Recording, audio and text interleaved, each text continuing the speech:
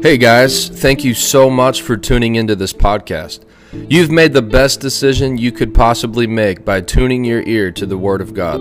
I would love to invite you to stay updated with us on Facebook and YouTube. You can find us at Revival House Church. Father, bless this person and let the seed of the Word multiply 30, 60, and 100 times over in Jesus' name. Amen. Where is my harvest? Part 2. So I'll give you a quick summary. To start out, I'd like to read Galatians 6:9. It says, "So let us not get tired of doing what is good. At just the right time, we will reap a harvest if we don't give up." We'll reap a harvest of blessing if we don't give up. And so a couple of observations, I'll read it to you in the New King James. It says, "Let us not grow weary while doing good, for in due season we shall reap." Say due season. So in its time, in the proper season, right?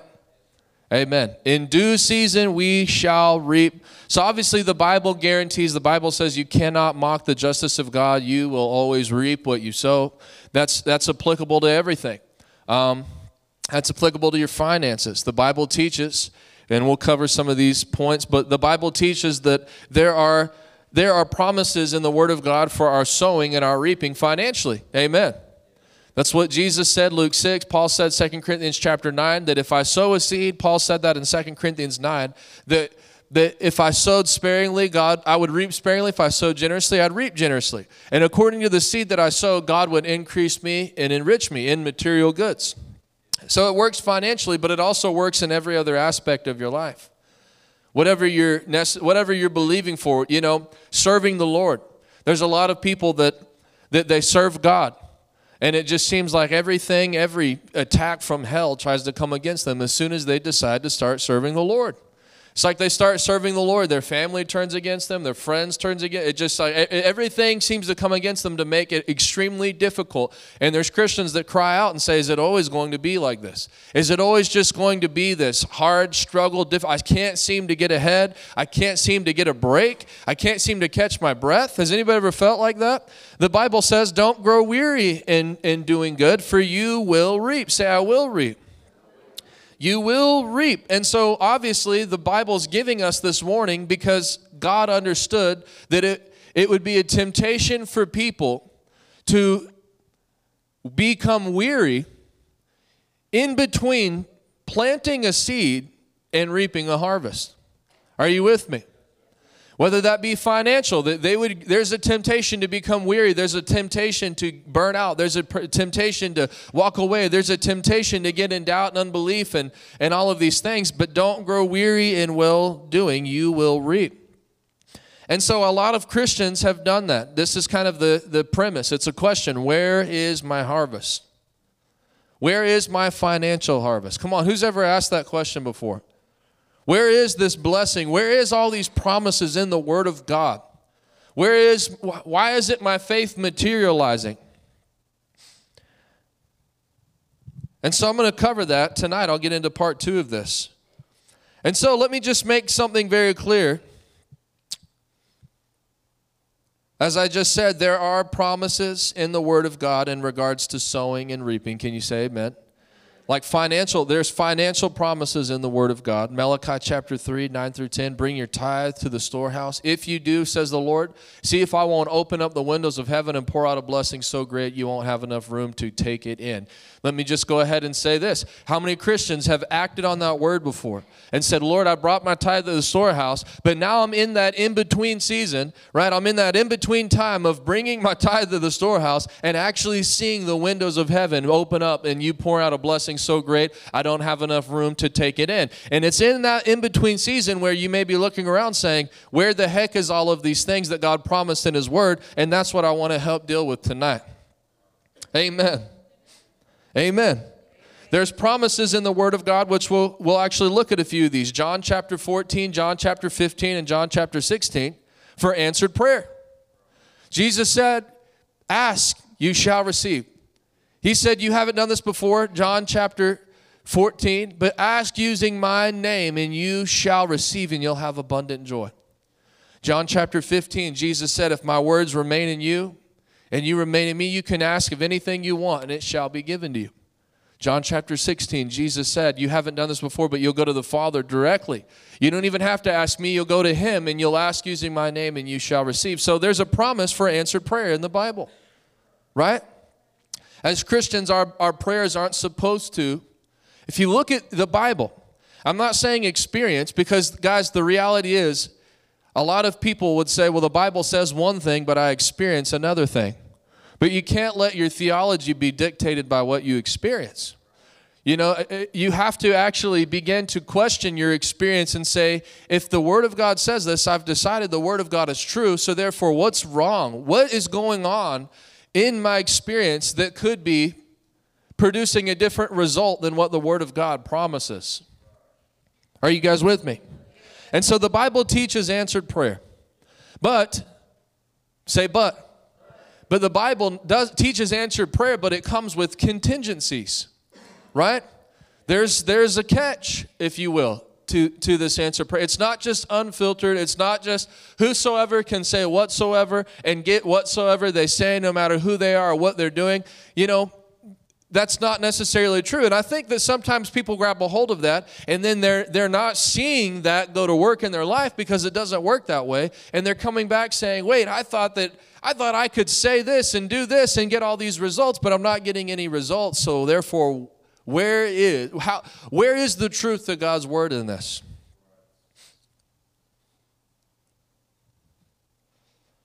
You know, there are promises that we've been given all things in Christ. 2 Corinthians 1, 18 through 20.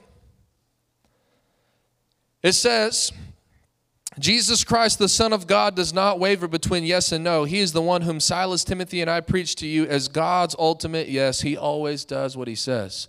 He always does what he says. For all of God's promises have been fulfilled in Christ with a resounding yes. They have been. So here's the reality. Every promise that God's given in this word was fulfilled in Christ. What does that mean? That Jesus brought us into a covenant where we have been given all of these promises. All of them. All of them.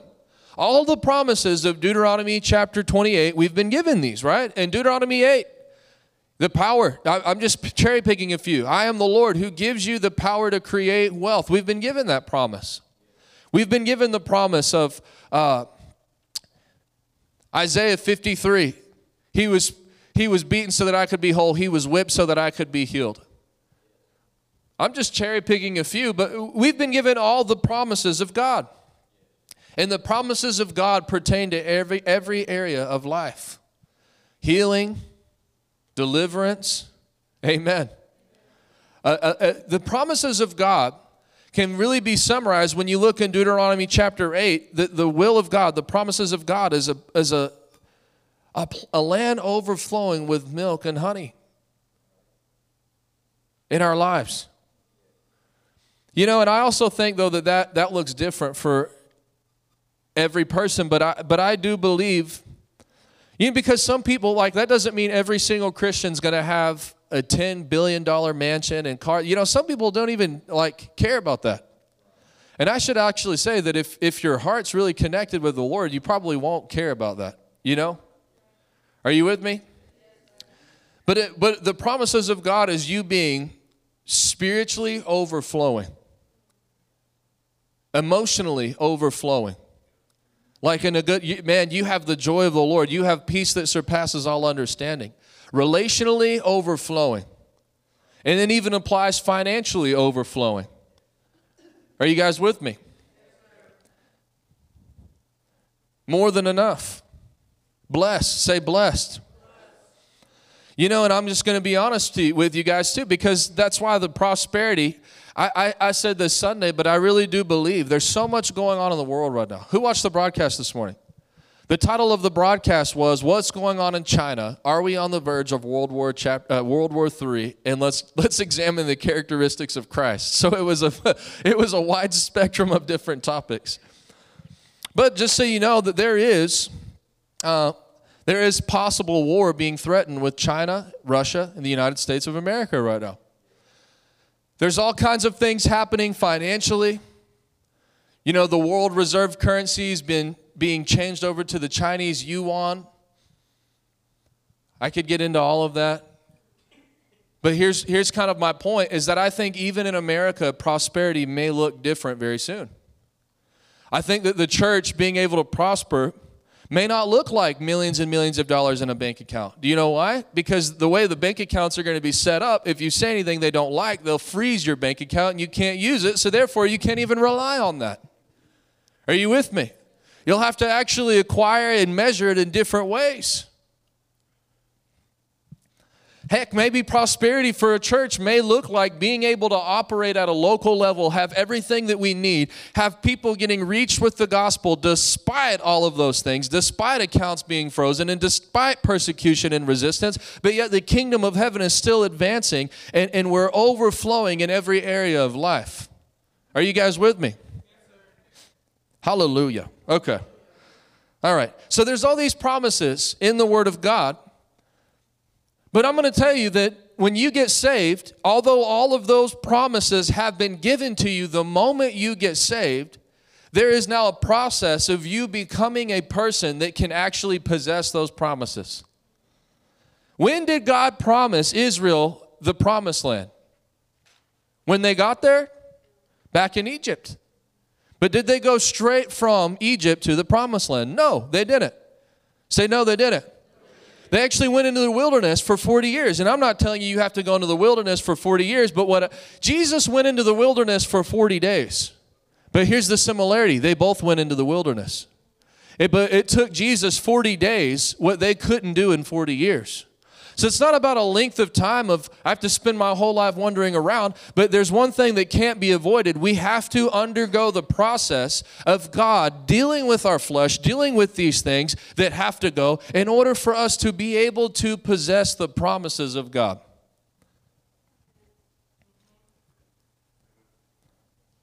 Okay, y'all still with me? Because it's true, all of these things have been given. You could take that verse and you could say, all right, well, if all these things have been given in Christ, I have all the promises of God fulfilled, then I'm going to get a house in Jesus' name, I'm going to get a car in Jesus' name, I'm going to get $1 million in Jesus' name, I'm going to get all these things in Jesus' name. And the reality is Christians are standing back, a lot of them, and saying, wait, where is all of this? Now, am I saying that God doesn't promise land in His Word? He does. Say He does. In fact, that's actually a part of wealth in Deuteronomy chapter 8. I am the Lord that has given you the power to create wealth. Say wealth. And He defines wealth in that chapter. Ready? As houses, that's land, livestock, gold, and silver. And you could see that everybody God made a covenant with, Abraham, He gave him wealth. Isaac, He gave him wealth. Jacob gave him wealth. David turned over the entire land to him. So the question is, a lot of people are standing in that place. Where is this? Where is I've been sowing, I've been tithing, I've been doing these things, and where is my harvest? How come I'm not seeing a 30, 60, 100-fold harvest in my life? I want to answer some of these questions. This was the summary from last week. Number one, the point, not from last week, from Sunday. The main point was this: God will not allow you to enter into the prosperity. We didn't fix the typo. God will not allow you to enter into prosperity without being rooted in the person of Jesus and the gospel. Can you say that? Say, God will not allow me to enter into prosperity without being rooted in the person of Jesus and the gospel. You know, I really do think, though, that this is like higher, the proper context of this truly is higher levels of prosperity. Because I do believe this. I do believe that according to God's word, every believer has been given a covenant promise to operate in high levels of prosperity, like physical prosperity. I believe that. But although that's true, I don't believe every believer will step into that place, even though they could potentially. But just because you can doesn't mean you will. Because if you actually even think about it, you could take that And the reason I use the word prosperity and not the promises of God, because you could take that and say, the Lord won't let me enter into healing without first being a person, without being rooted in the person of Jesus and the gospel. That's a false statement. Jesus healed the sick all the time. They had really no idea who he was. In fact, even in Exodus, when he led the Israelites out of Egypt into the wilderness, he healed them. Even before he brought them into the promised land, didn't he? He healed them. He led them out. There was none feeble among his tribe, their tribe. Not only did he heal them, but he provided for them. He gave them manna from heaven. He gave them water to drink. So there's provision. But I'm talking about entering to a place of overflow, where the land is overflowing with milk and honey. They could not enter into that place without first undergoing the process of becoming people that could possess that promise.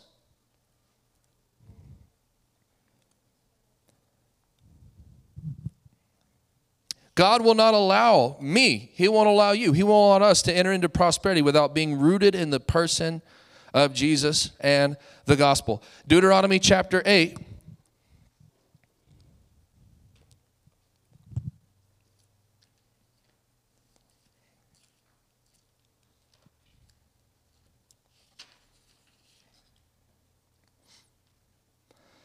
I assure you this. So he's promising them this land in Deuteronomy chapter 8. He says that there's this land, this good land flowing with streams, a pool of waters and springs that gush out in the valleys and hills. It's a land of wheat and barley, of grapevines, fig trees, and pomegranates, and olive oil and honey. It's a land where food is plentiful and nothing is lacking. It's a land where iron is as common as the stone and copper is as abundant in the hills. When you've eaten your fill, be sure to praise the Lord your God for the good land he's given you. But that is the time to be careful. Beware that in your plenty you don't forget the Lord your God and disobey his commands. For when you've become prosperous and you've built fine homes to live in, and when your flocks and herds have become very large and your gold and silver have multiplied with everything else, be careful. So I want you to skip on down to verse 19. But I assure you of this, if you ever forget the Lord your God and follow other gods, worshiping and bowing down to them, you will certainly be destroyed. So he's saying, if I take you into the promised land, and you enter into the promised land without getting this flesh worked out of you, what would happen? The promised land will cause you to be destroyed. Are you with me? So this level of prosperity, this level of blessing will actually destroy you if you're not rooted in the person, in the heart of Jesus.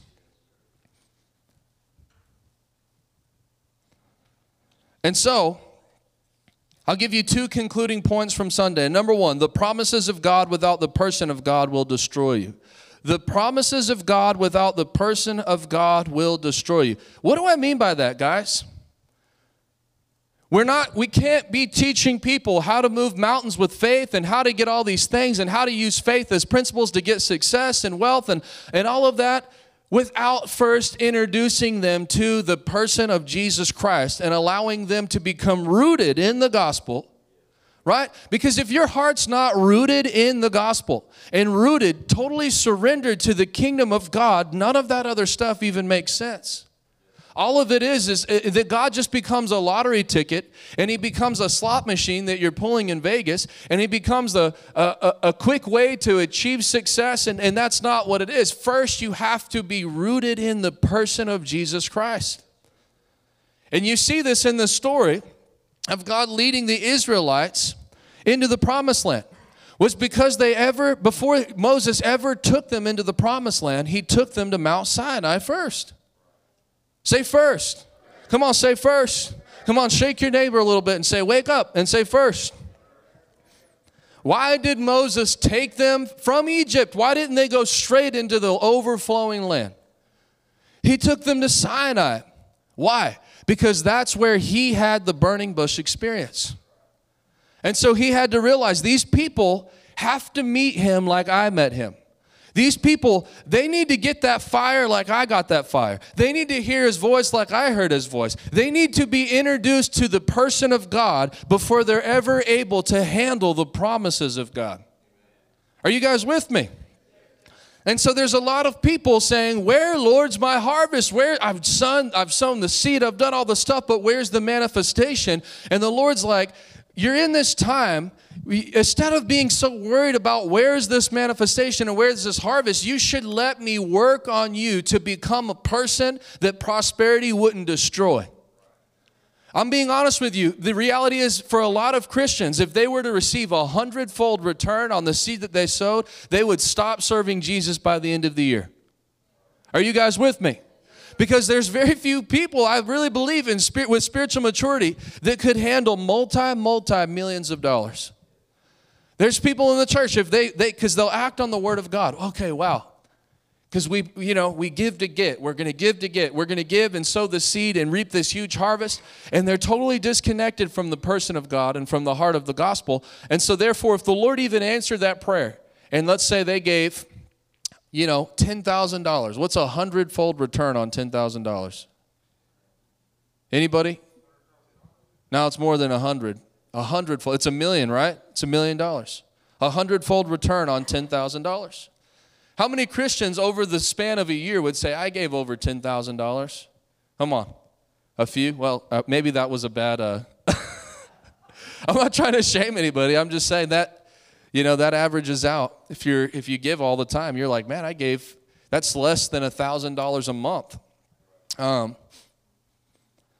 But the reality is there's a lot of men. If they were given millions of dollars by the Lord today, they would leave their wife tomorrow. Are you guys with me? There's people that even their idea of harvest is like, I'm going to reap this huge harvest. God's going to blow us up. God's going to take us to this level of success. And guess what? We're going to pack up and we're going to be hitting the road 6 months out of the year. Fiji, here we come. Barbados, here we come. Hawaii, here we come. I'm not talking about going on a vacation, but I'm talking about the manifestation of that blessing would actually cause them to leave their assignment from the Lord. It would cause them to walk away from the kingdom. It would cause them to become unrooted from the local church, the ecclesia, and so therefore they can't even handle the promises of God because their heart's not even rooted in the person of God and in the cause of the gospel. Are you guys with me? So the promises of God without the person of God will destroy you. If I don't figure out who He is, I'll never be able to handle these promises. I'll never be able to handle this ultra, mega, mighty, huge, triple-fold, quadruple-fold blessing on my life if I don't get with Jesus and get with the Holy Ghost and let Him do a deep, refining work on the inside of me. Are y'all with me? Okay, the second conclusion from last week is this. The time, put that up on the screen for me, please. The time spent between your faith being released and the manifestation of that promise is designed to turn you into the person who can inherit the promises of God.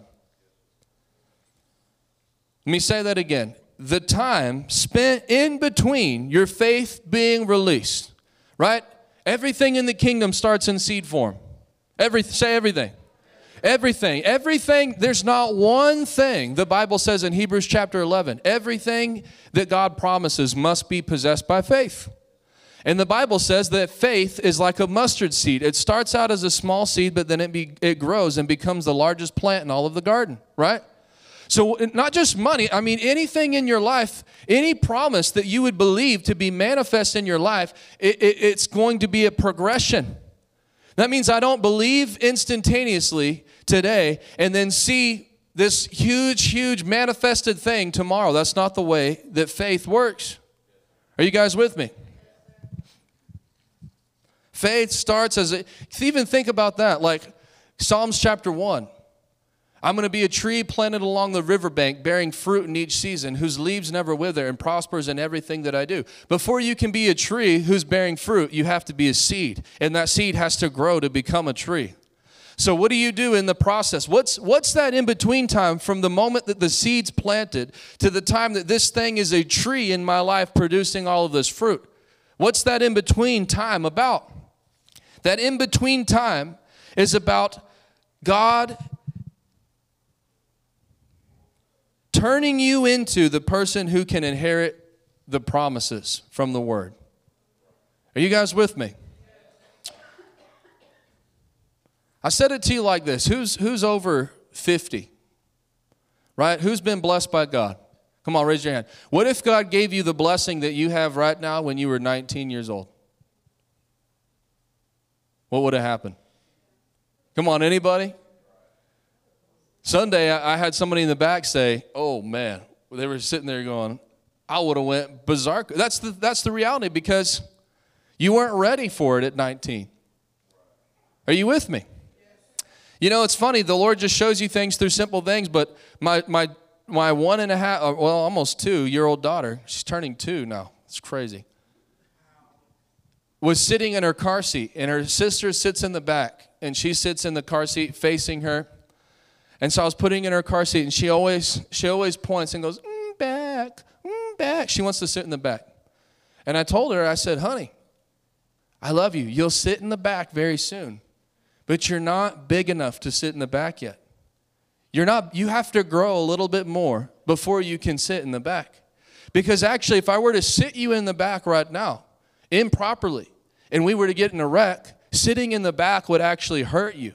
So therefore, you have to grow a little bit more before you can safely and properly sit in the back seat. And the Lord gave me that light bulb and was like, I'm a loving Father. Are you guys with me? Okay, amen. Today, all right, you guys ready for the message today? You're like, that's not the message today? Who's still good? Come on. Where is my harvest?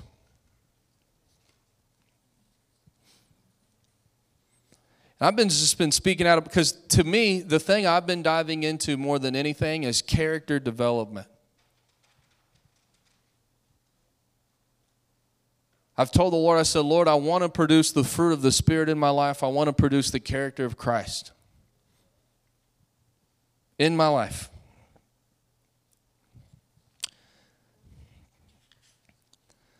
So let's answer this question. How come I've sowed seed, but yet I haven't seen any harvest from it?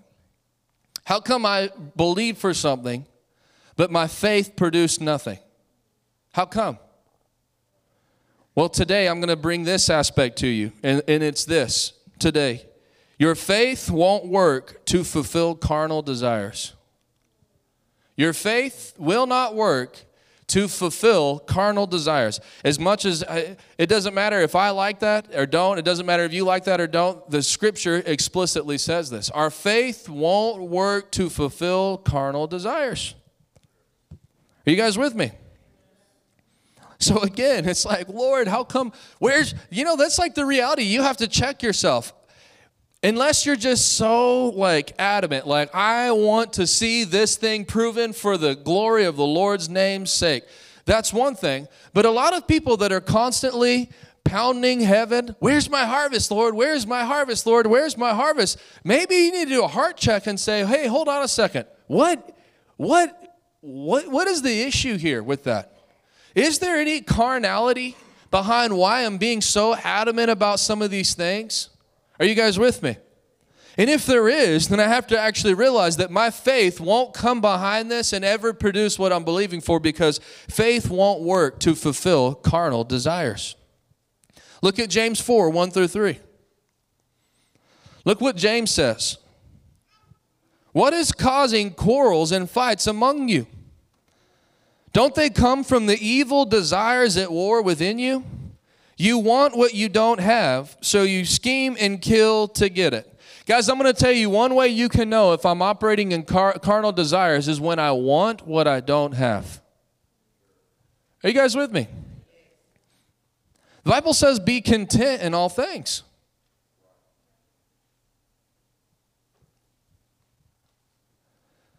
People think faith is just a formula to get what they don't have.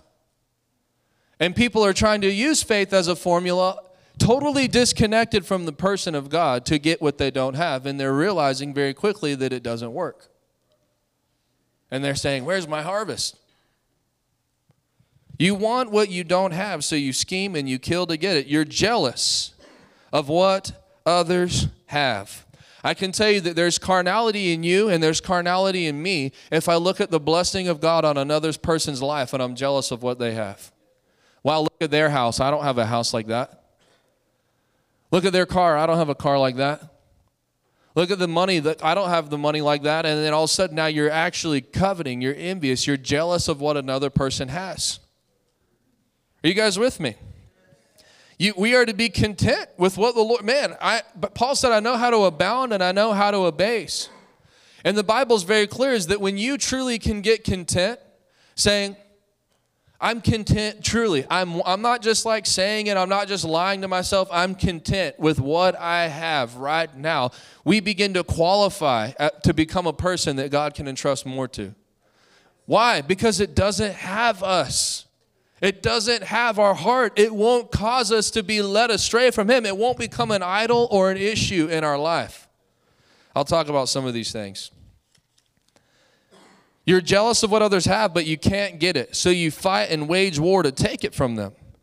And then he says, yet you don't have what you want because you don't ask God for it. Right? But then look at this next line. Even when you do ask, you don't get it because your motives are all wrong. You want only what will give you pleasure. I looked at the Greek there, and I found, surprisingly enough, I usually don't read the Passion Translation much, but it was actually surprisingly accurate to the Greek proper translation. The Passion Translation says, and if you ask, you won't receive it, for you're asking with corrupt motives, seeking only to fulfill your own selfish desires. So what did James say? Your faith isn't working because the motive behind your faith is to only appease your own selfish desires. Why isn't my faith working? Well, what are you using your faith to work for? James 4, 1 through 3. I love the way that the King James, New King James says it. Yet, I'll just read verse 3. Yet you don't have what you do not have because you do not ask. And you ask, you do not receive. So here's that question. Why do I sow and why do I not receive? Why do I ask and why do I not seem to get answers to my prayers and things are actually happening and moving? He said, because you ask amiss. Say amiss. You don't pray because you're praying amiss. Did you know that you could pray amiss? Anybody know that? You can pray amiss. And I've always been taught praying amiss means that you're just praying contrary to the Word of God, which is kind of true. But like I've always heard it taught in the context of, right, that's like me praying amiss would be me going to the Lord saying, Lord, if it be your will, let me be healed. Well, I just prayed amiss because obviously it's God's will that I'm healed. But in proper context, look what he says. Because you pray amiss that you may spend it on your pleasures.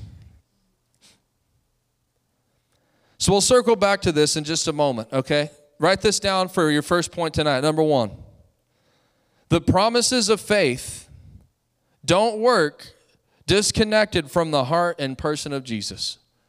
The promises of faith don't work disconnected from the heart and the person of Jesus. So you ask amiss, say amiss. The Greek word amiss means wrongly. You asked wrongly. You asked sickly. You asked improperly. And I think that this is interesting. What does it mean to actually pray amiss? Wrong motives. Say wrong motives. Praying amiss is not saying, Lord, if it be your will to heal me. Praying amiss is having the wrong motive in your heart when you're asking God for something. And he said that if the motive in your heart is to only, what does the Passion say? To fulfill your own selfish desires, you'll ask amiss, and therefore because you ask with the wrong motive, you will not receive the thing that you asked for.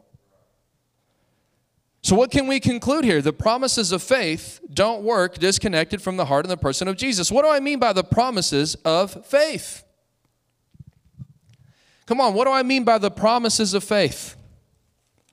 Let's look at John chapter 14. I referenced it, but let's look at it. You know, there's one rule when reading the Bible, and it's a very important rule. And it's this: to properly interpret the Scripture, you must let the Bible interpret the Bible. It means you can't take one thing and just build your life on just one thing. You have to take something, but then also, if the Word of God addresses that subject later, it adds more parameters to it. You have to then interpret the Bible using the Bible and add those parameters. Are you with me? So let's look at John chapter 14. This is about prayer. He says, you can ask for anything in my name, and I'll do it so that the Son can bring glory to the Father. Yes, ask me for anything in my name, and I will do it. So people could say, well, I started asking in his name, and I didn't receive. Yeah, that's because James said, here's another parameter added to it. You have to ask, but you have to ask with the right motive. You can't be asking for something that only satisfies your own selfish desires. Do you see that? That's a promise of faith. I can ask for anything. John chapter 15. And we'll come back to this verse many times, but if you remain in me and my words remain in you. So look, this is contingent upon remaining in Christ. I'll talk about that in a moment. You can ask me for anything you want, and it will be granted. You can ask me for anything you want, and it will be granted. Given what? I remain in Christ. Amen. You guys with me? So the question is, what does it mean to remain in Christ? Well, I'm going to tell you, it actually has something to do with this motive that I'm talking about. Mark, what's another promise of faith? Mark 11.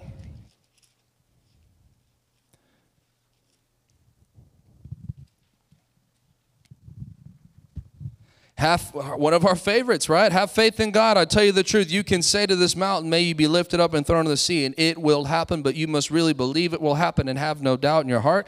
I tell you, you can pray for anything, and if you believe that you received it, it will be yours. But this still applies that parameter, right? I can use my faith to do all of these things, but if I'm just trying to use my faith to appease selfish desire, then I will not receive. I can pray for anything, but I won't receive what I'm praying for. Are you guys with me? In fact, he actually, because a lot of times people leave out the next verse, but when you're praying, first forgive anyone you're holding a grudge against. So I'll talk about that. It was contingent upon walking in love. We'll get to some of that. Is this being helpful to anybody? I can't tell if you guys are like falling asleep and thinking this is dry as dirt, or if you're enjoying this. I don't know. Half of you guys are dozing off. Okay, thanks. Brother Chance, I heard you. Brother Sam. Thanks for the encouragement. Hallelujah. No, I'm giving y'all a hard time. Don't come up to me after, Brother John, we're listening to you. If we're half asleep, it doesn't mean we're not listening. If I'm snoring, I'm receiving in my spirit.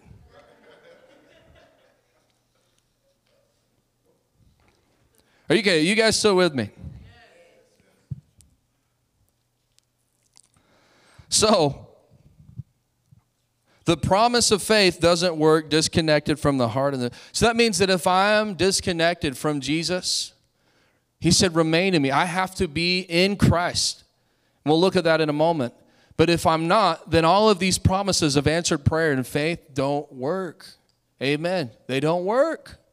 They don't work. So we may be asking, Lord, where is my harvest? One question to ask is, am I trying to run with the promises of God while I'm living totally disconnected from the person and the heart of the God of those promises? So here's a good question to ask yourself. For whatever you're believing for whatever you sow for, why do I want what I want? Say that. Say why. Do I want what I want? Why do you, okay, you're like, man, I'm believing God for this dream home. Praise the Lord. Why? Really, is that a good thing? Yes. Could we find scripture that says that God would actually give that to you? I believe yes. But the real question is, why do you want that? Are you guys with me?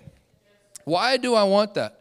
Is there carnality in me? Is there something in me? What I mean by that it's only for selfish reason, and it has nothing to do with the kingdom of God, and it has nothing to do to benefit other people at all,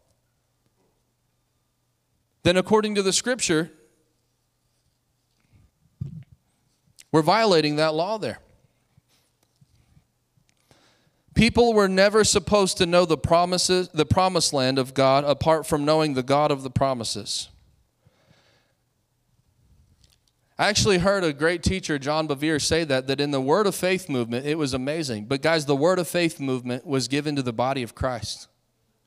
It was given to Christians, right, who already had holiness, who already had like this relationship with God. It was given to those people to teach them now, hey, you got this. You're rooted in Christ. You're saved. You're raising your children up. You go to church. You're serving the Lord. Now we're going to teach you how to actually enter into the promised land. But something actually did take place where now new people were coming in, and we were teaching them all about the promised land and the promises, but they were never getting introduced to the person of God.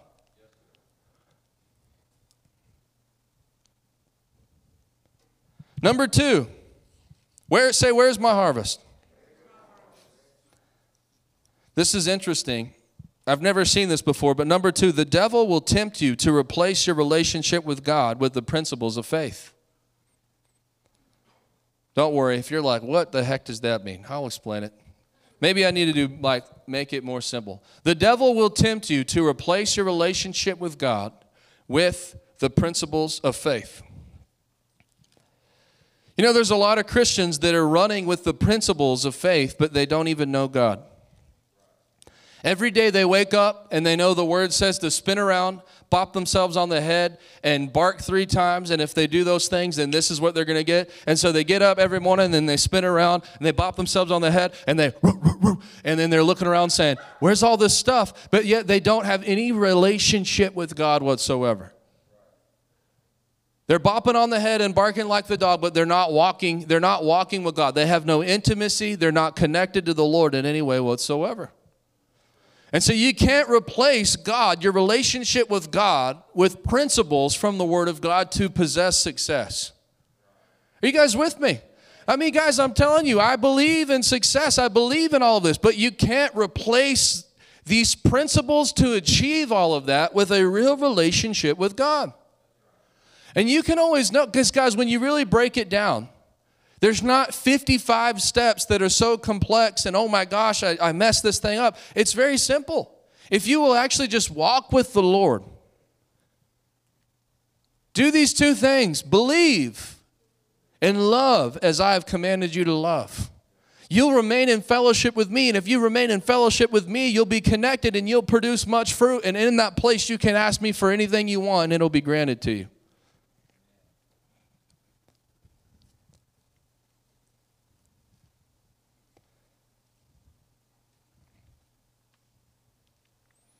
Most people, maybe they don't speak at all, but then there's a lot of people, they'll speak faith. Speak faith, faith, faith. They'll speak faith 50 times that day to possess some type of promise, but yet not one time in that day did they say, hey, Father, I love you. I worship you. I praise you. I serve you. Father, why don't you reveal your Father, have any kind of intimate connection with the Father, with the Holy Ghost at all. So what did they do? They've actually replaced their relationship with God with the principles of faith. Then what's the difference between the Bible and Oprah Winfrey's 10 Steps to a Better Life? If that's what you're doing. Well, at least the Bible works, but, right?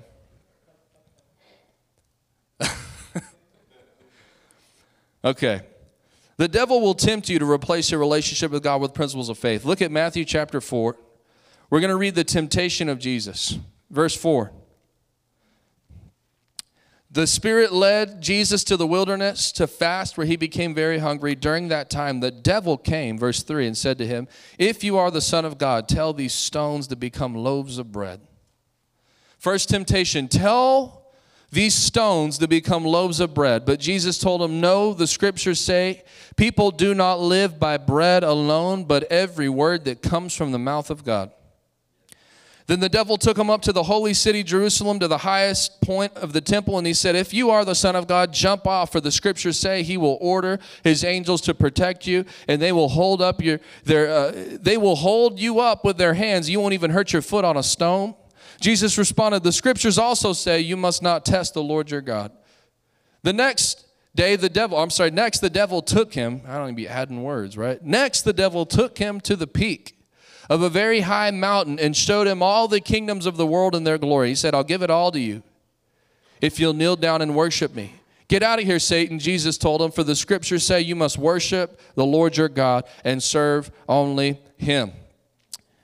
Okay, here's the first. I read Finis Dake, so right, he's a lot smarter than me. And he brought some observations that I've read before, but I've never seen in this light, that I thought was very great. The first temptation was what? Turn these stones into loaves. What was the devil? This was his observation. The devil's temptation to Jesus was this: use your miraculous power to supply ordinary and personal needs at my command. Use your miraculous power, Jesus, to supply ordinary needs and personal needs at my command.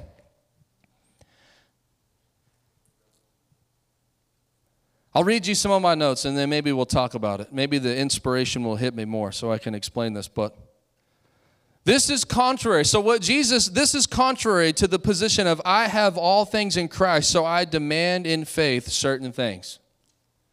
Right? I have all things in Christ. So I have a need, I'm just going to demand, I'm going to use the principles of faith. Jesus could have used the principles of faith, don't you think? He could have used the principles. He was the Son of God. Did he not have the ability to turn those stones into bread if he wanted to do it? Could he have done it?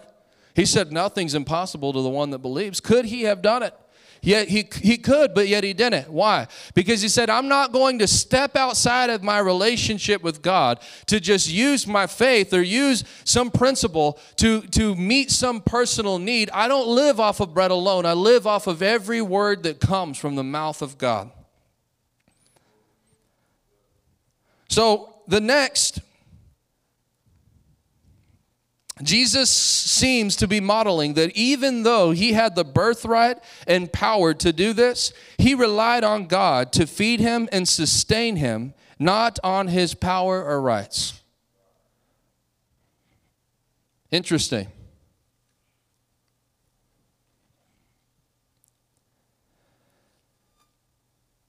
The next temptation, prove by your sonship, by a special demonstration of God's protection, be reckless and make a spectacle of your power.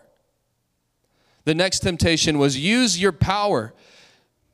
Use my power, Satan said, my influence, my worldly organizations and kingdoms, and become great among men whom you seek to get power over. So, all of these deal with the display of power. Satan was trying to get Jesus to display power, right? One of the main attacks of Satan here was to get Jesus to use his power apart from the directing of the Father. Are you guys with me? Let me just put it very simple. I'm believing God for a house. Did God tell you to believe him for that house? Are you with me? Well, I'm believing God for a car. We have right to all these things. Jesus had right to all these things, but yet he said, I don't step outside of my Father's orders. I only do what I see him do. I only use my faith when my Father tells me to use my faith. I don't just use the principles of faith to replace my relationship with God. Are you guys with me? Well, I'm believing God for this car. Wonderful. Did the Lord tell you to believe him for that car, though? Does that make sense to everybody? Are y'all with me?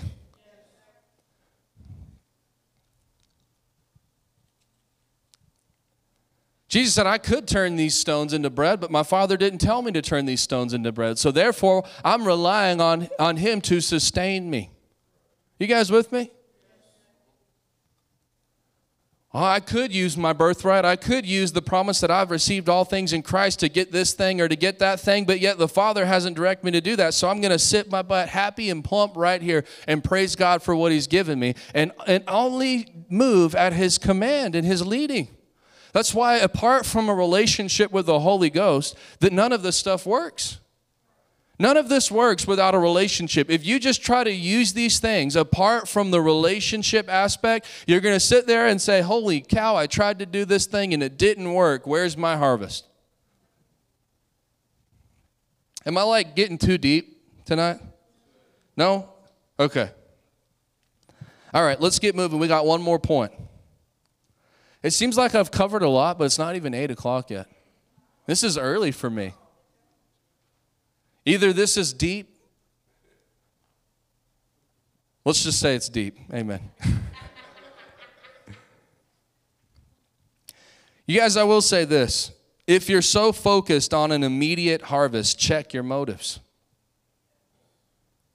Check your motives. If you're so, I'm saying this, John, look at, if you're focused on an immediate thing, check my motives. You know, one of the positions, the characteristics of Christ is meekness. You know, it's one thing if God, let me give you an example. It's one thing if God tells me to believe for 1,000 members. It's another thing for me to get discontent with this and start by the flesh. I'm going to have 1,000 members. And then at the question, why? Okay, would it be good? Yes. Is there promises in the Word to achieve it? Yes. But is there a motive? I'm just saying like a hypothetical. Is there a motive? Well, what happens with 1,000 members? Oh, well, maybe you get more prestigious. Maybe you get this, you get all this. And then all of a sudden, the motive behind what you're believing for is not even right. Are you with me? So I always have to check. And, you know, there's people. I challenged you with this. Where's my harvest? Where's my harvest? Where's my 30? Where's my 60? Where's my 100-fold return?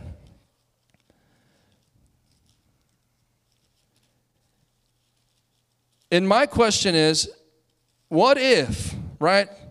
What if instead of being so persistent on where's this blessing, where's this greatness, where's all of this stuff, what if you took that same passion and that same zeal and you begin to turn it on yourself and say, how about, Lord, you do a work in me? What if I got that same passion and said, where's love? Where's joy? Where's peace? Where's my patience? Where's my kindness? Where's my goodness? Where's faithfulness? Where's gentleness? Where's self-control in my life? And actually let the Lord turn me into a person that could enter into the promised land. Amen. Come on, amen.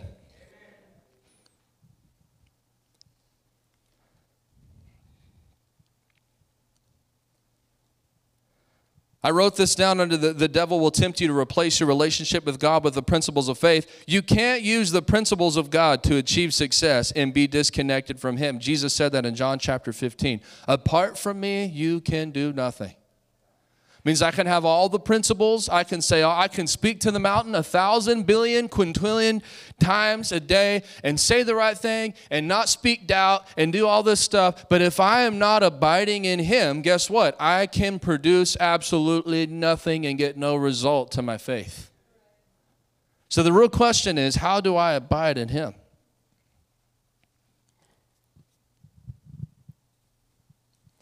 And I'll tell you, this is a healthy, so again, if you're focused on immediate harvest, check your motives.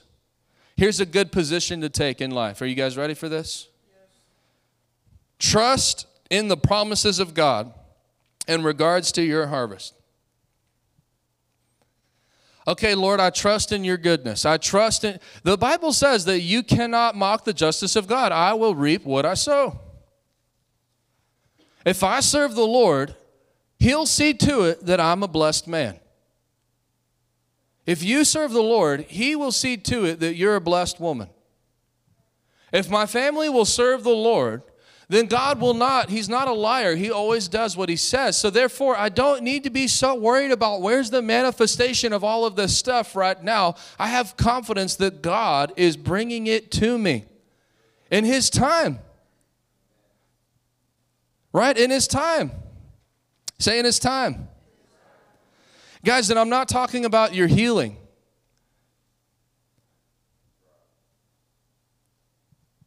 As we said, in that wilderness season, there wasn't like you get healed one day when they got healed, they got provided for. God will provide your needs. God will heal you. Those are promises that belong to you. It belongs to you today. But I'm talking about stepping into this greater I don't know, maybe if you're believing for a business, if you're believing for something like large, there's a calling on your life. There's a progression. I actually had some wisdom. I look back and I'm like, man, that must have been the Holy Ghost, because that was awfully wise. When I was like 21, we were working at Manna Outreach. And this guy, this is like a paraphrase. I can't remember the exact conversation, but he told me, he said, Brother John, I wish somebody would come and give you $1 million, because we had this huge vision for this big ministry, right? I wish somebody would come and give you $1 million tomorrow. And I said this, and look, I know there's people that will totally disagree with me, but I told him, I don't. And he said, why? And I said, because part of the process is going to be walking down the journey of God changing me into the person that could handle the $1 million. Part of the process from me today to the time when that actually comes is becoming the man, becoming the person that could handle that promise from the Lord. Are you guys with me?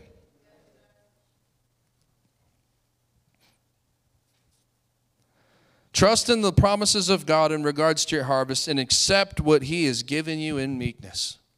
You know, the Bible says that unless the Lord builds the house, the worker labors in vain. The Bible says that He lifts some up and He brings some down. The Bible says, humble yourself under the mighty hand of God, and in due season He'll lift you up. The Bible says that promotion doesn't come from the east, the south, or the west. It comes from above. It comes from the north. It comes from the Lord. Here's the ultimate reality. I want you to think about the amount of money that you make right now. Think about that. That is what, unless you're just not working, right? Then you're in disobedience to the Word of God. But if you're walking, let me just put some more parameters to this. If you're where God has called you to be, 100%, you know, I'm doing what God's called me to do, then you can boldly say, and say with a smile on your face, this portion that I have is the portion that the Lord has given me. Come on, somebody. This portion that I have is the portion that the Lord has given me, and I am going to be content, and I'm going to be happy. Amen. And I'm going to follow the Holy Ghost and not be so obsessed with my success and all of these other things. Now, I'm telling you that that's actually an important heart posture, because the kingdom works totally backwards. You say, so then success doesn't matter. No, I'm telling you, the people that will truly submit to that place and follow the Holy Ghost, you'll see the Lord be able to bless you, because you can handle it, because we can handle it. Amen. Okay. Last point tonight, number 3. Where is my harvest? Why isn't my faith producing? Where's all this stuff? Where's all this at? Number 3, if your motives violate the law of love, there is no guarantee of your faith being answered. If your motives, remember, you ask but you don't receive because your motives are all wrong. You only want what will appease your selfish desires. That's what the Greek actually reads. Turn back to James chapter 4. I'll give you an example of this. So right in one example of this law of love, we'll look at what that means in just a moment, but James is talking about a person that prays and doesn't get an answer to their prayer. And look at a key that he actually says. James 4, 1 through 3. Let's look at verse 2. You want what you don't have, so you scheme and kill to get it. You are jealous. I already mentioned this, but you are jealous of what others have. Say jealous. Well, if I'm jealous of what another person has, look at 1 Corinthians chapter 13.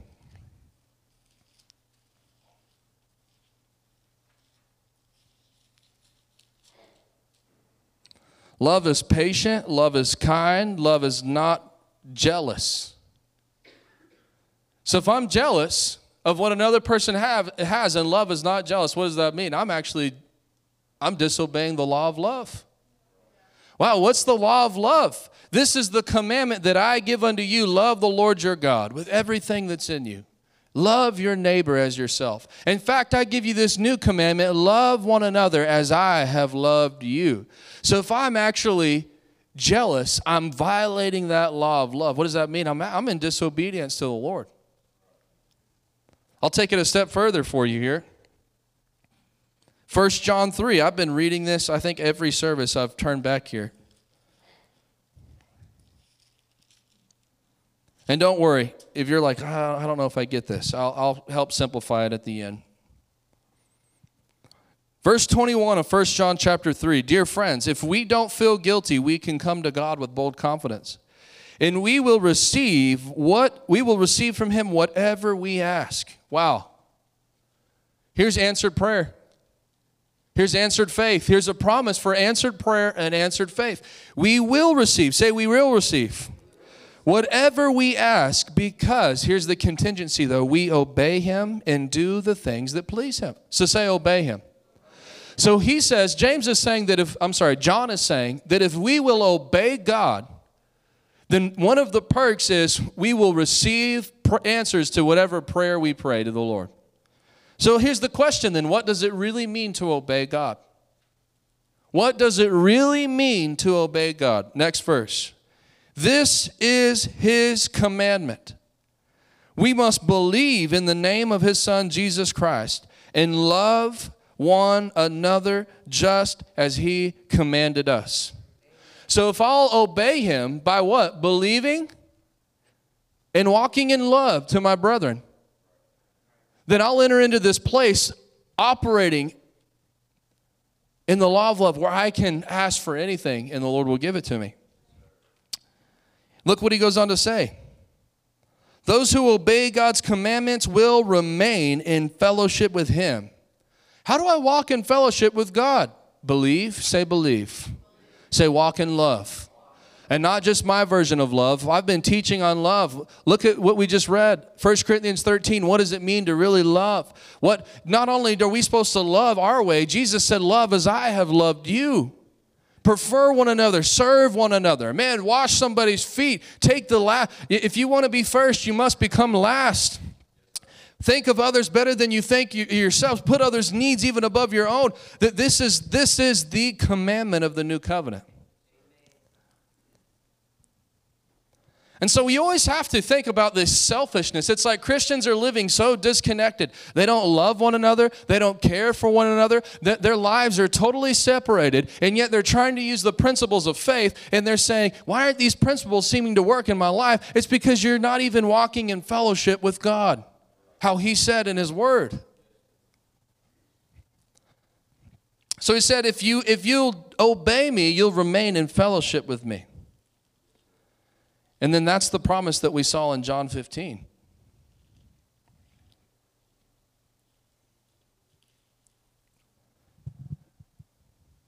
If you remain in me, say if you remain in me. And he just told us how. Obey, love one another. Is there music playing?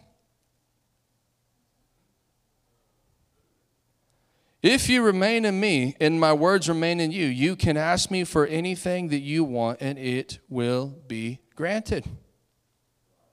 Hallelujah. Hallelujah. Thank you, Jesus.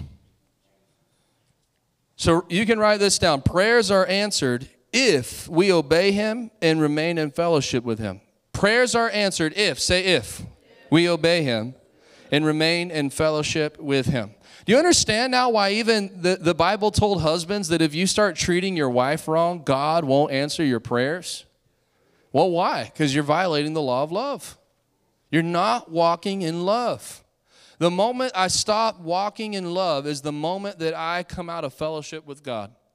How do you think that he said, before you can move the mountain, first forgive anyone that sinned against you? Why do I have to forgive the one that sinned against me? Because if I have unforgiveness and bitterness towards a person, I am not walking in biblical love towards that person. And if I'm not walking in biblical love towards that person, I can't even walk in fellowship with God. Because God, it says God is love.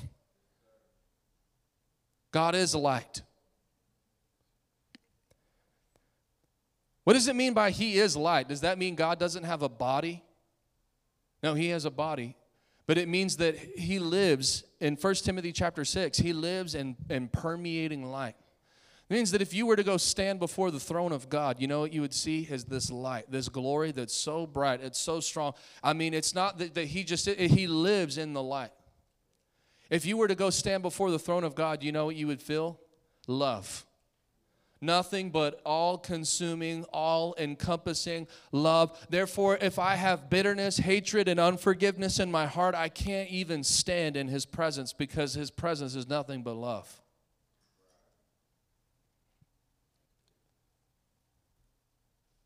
That's why it's actually impossible. You say, well, I have fellowship with God. Yeah, I walk with the Lord. Yeah, I love the Lord. And you're 10 years into it and you still haven't got rid of unforgiveness?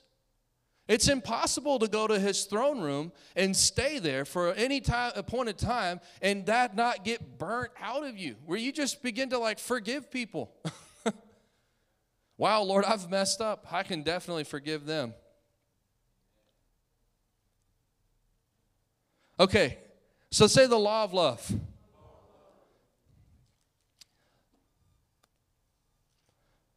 Your love is your conduct towards other people. Love involves other people. Amen. Say that. Love involves other people. So now do you understand what James was saying? You don't get what you ask for. Why? Because it's only about you. What you want is only about you. So here's some questions to ask yourself. Questions. Number 1, will my harvest bless others? Will what I'm believing for bless others? Oh man, I'm believing for a 30, 60, 100-fold return. Okay, the man looks on the outward appearance, the Lord looks at the heart. If the Lord were to truly look at your heart, what would you do with a 30, 60, 100-fold return? Would it be a blessing to other people, or is it all about you? He said, it's all about me. At least you're being honest. Hey, praise the Lord. Will my harvest bless others? Number 2, will my harvest, whatever it is. How come I believe God for a Mercedes and I didn't get it? Because it's just all about you. How will this push forward the kingdom of God? Guys, I'm serious. Think about this. Do you know that there's millionaires that are in Mercedes-Benz clubs? They have car clubs and stuff, you know? Seriously. I'm saying, what if the heart, truly the heart of a person was the Lord told a believer, I want you to believe me for that, because what I'm going to do, I'm going to give you that, and it'll open a door to that, and you're going to make relationships, and I'm going to use you to bring the gospel to that circle. Now, all of a sudden, you're believing God for something, and it's not out of a selfish desire. The Lord actually told you to believe Him for it, and it's not just all about you. It's actually using that thing for the benefit of other people. Well, Lord, I want this big, beautiful house. Why? So no one can come to it? So that you can't host anybody? So you won't be hospitable to anybody? You guys get what I'm saying? The Lord doesn't have to play games. He can look right there. Look, you're lying. You're lying to me. I can look right through your flesh and your bones and your veins and your blood, right into the innermost part of your being, to every thought that you're thinking in your head. Will my harvest bless others, and will it push the kingdom of God forward? People are like, oh man, I'm believing to go huge. I want to be JCPenney. I want to be Colgate. I want to be one of these Christian multi-millionaires. But if the Lord were to look at the heart, what is the motive of that? Is it truly because you can look at my heart and know that if that's the case, the kingdom of God will be pushed forward with this being in my hand? It's actually a really challenging thing. I have to constantly go before the Lord and Lord, deal with these things in my heart. Maybe you guys are super Christians, but I guess I'm not, because I constantly have to go to the Lord and say, deal with this in my heart. Holy Ghost, burn this thing out of me. This lack of surrender to the gospel, get it out of me. So here's the 2 questions. Will my harvest bless others? Number 2, will my harvest bless and push forward the kingdom of God? And I'll give you this conclusion here. If you could come to this conclusion, if my heart doesn't constantly ponder these questions, is it possible that I have totally missed the heart of my Lord and Savior? If I'm not constantly pondering these questions in the pursuit of where's my harvest, where's my harvest, where's my harvest, is it possible that I've totally missed the heart of God Himself? Here's the solution. Press into the Word of God and ask the Holy Spirit to work these issues out of your heart. Let's, all of us, press into the Word of the Lord. Press into the Word of God. Ask the Holy Ghost to work these issues. You know something I've been doing? I've been reading through the Gospels. And right now I'm not reading anything else, just the Gospels. I've been spending like an hour on 3 verses, meditating like on the, I just want to look at the example of Jesus. And I've been doing this. I've been asking the Lord, okay, Lord, change me to be like this.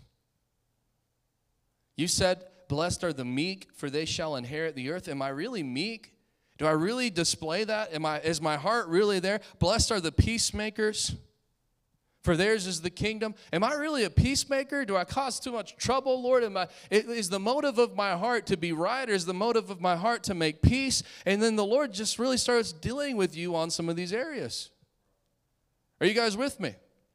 But we can't be any more Christians that are chasing after the promises and the blessing of God, but yet we're not letting the character of Christ be developed in us. Amen. Hallelujah. Hallelujah. All right, well, I'm going to pray for you. Did you guys get anything out of this tonight? Okay, praise God.